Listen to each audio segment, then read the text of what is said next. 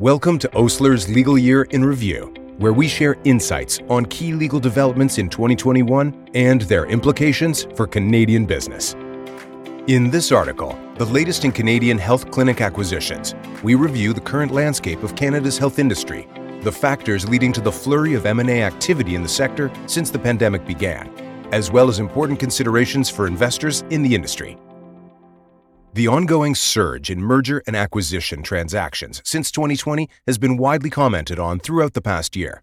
As the initial hesitancy towards engaging in M&A activities early in the pandemic wore off, private equity firms became increasingly active, motivated by a need to deploy unused capital that had built up during earlier lulls before the expiration of applicable investment periods. In addition, M&A activity in Canada has been driven by historically low interest rates and increasing confidence in the economy's recovery as the pandemic starts to ease.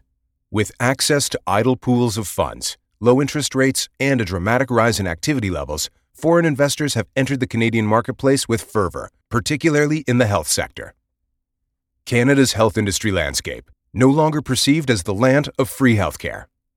The Canadian health industry has been increasingly attractive to investors, particularly health clinics specializing in veterinary medicine, dentistry and orthodontic services, as well as virtual care. This growing attraction flies in the face of the mistaken view that the Canadian healthcare system is an entirely public healthcare system, a view held by many despite the fact that most health clinics in Canada are privately owned and operated. Clinic ownership in Canada remains fragmented and has not yet encountered the mature clinic roll-up consolidation observed in the U.S. and other jurisdictions. In addition, the Canadian health industry has historically been viewed by many foreign stakeholders as a difficult sector to enter for a variety of reasons. A. The sector is predominantly provincially regulated, meaning the provision of health services is geographically siloed. B. Certain health professions are often funded through complex government health insurance regimes. And C. In certain health professions, provincially regulated health professionals must be the sole or majority shareholders, directors, officers of, and/or fulfill specific management roles in any corporate entity carrying on the practice of a regulated health profession, a health corp. Roll-up transactions and private equity investment. The U.S. market has long observed both private equity investment in health clinics and roll-up transactions, in which a private equity investor acquires a number of clinics. Increasingly, public companies are participating in clinic acquisition strategies, with generalist companies looking at multiple service providers and specialized companies focusing on more targeted investment opportunities. In addition to increased capital market activity, similar private equity investments in the health sector are now regularly occurring in Canada, with Canadian and foreign private equity investors taking advantage of investment opportunities. In the veterinary medicine and dental industries in particular, two sectors which are not funded by government health insurance plans, with limited exceptions, clinic aggregation activity continues to increase. Financing considerations. There are several interesting financial considerations for leveraged health clinic acquisitions. As noted above, depending on the health profession, there may be a requirement for the health corp ownership structure to have only a licensed health professional or professionals as its shareholders, directors, officers, and/or supervisors.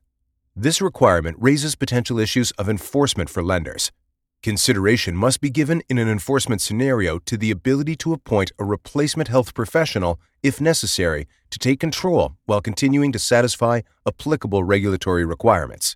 The guarantee and security packages available to lenders will be subject to the ability of lenders to obtain step-in rights under key servicing agreements with clinic operators, as well as any applicable statutory restrictions preventing the transfer of licenses or the granting of security in licenses. Health regulatory considerations. Roll-up transactions in Canada may be structured in a variety of ways to satisfy the applicable regulatory requirements. This can include strategies for addressing prohibitions against the practice of a regulated health profession by a corporation. It is generally permissible for a regular corporation, i.e., a corporation without restrictions as to its shareholder, director, or officer compositions, referred to here as a management corporation, to provide services to a health corp, including the performance of all necessary management and back-office services, equipment, technology, and personnel, other than regulated personnel, necessary for a turnkey operation. Generally, there will be some degree of reliance on the regulated health professional to fulfill certain prescribed roles within the health corp, in addition to the professionals providing services within the clinics.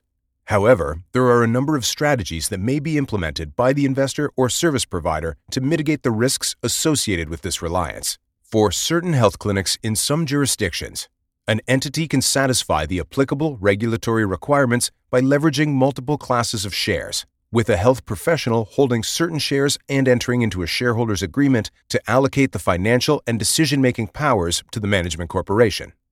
Another structure often implemented to meet the regulatory standards involves a services agreement between the management corporation and the health corp. Such an agreement provides the management corporation with financial control over the health corp through the payment of a management fee that is either based on revenue or is simply a flat fee. In this structure, the oversight and responsibility for carrying on the professional health services and the engagement of the health professionals remains solely with the health corp. Such a structure can be replicated and modified as necessary to satisfy the applicable regulatory requirements in each jurisdiction. In the context of arrangements between a management corporation and a health corp, there are also public policy and regulatory issues that arise in connection with the protection and enforcement of goodwill associated with the clinics as a result of the health corp being responsible for providing the health services.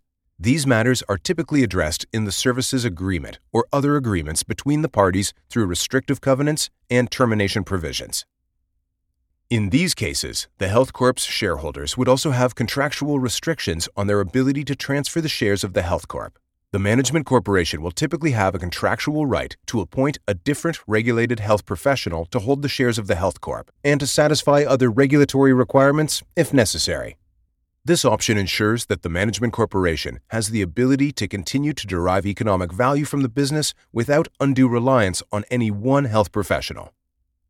Certain health professions also require the operator of the clinic or regulated health business to hold a license to be able to conduct activities or bill the government's health insurance plan for certain fees.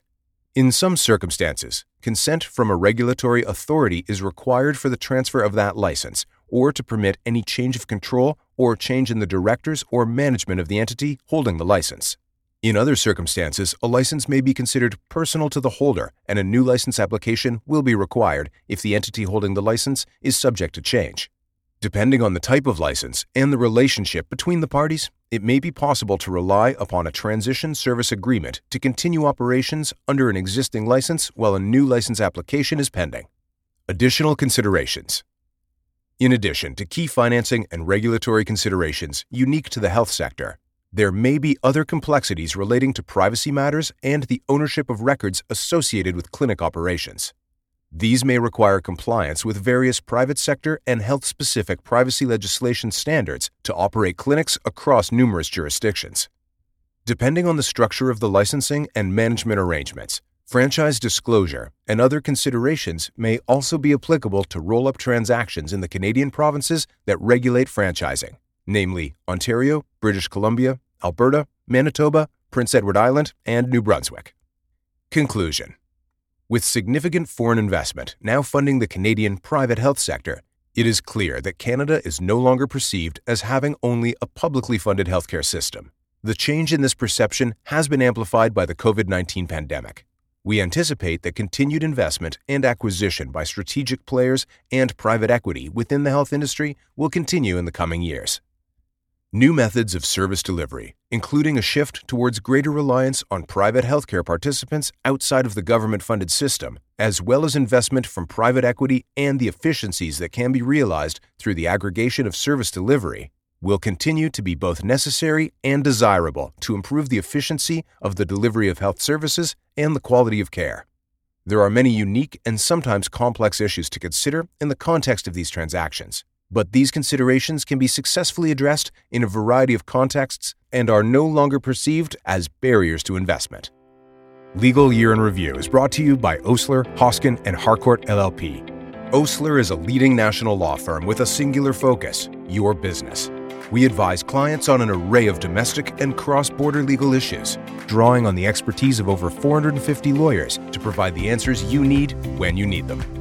Our Legal Year in Review provides general information only and does not constitute legal or other professional advice. Specific advice should be sought in connection with your circumstances. For more information about Osler, please visit our website at osler.com.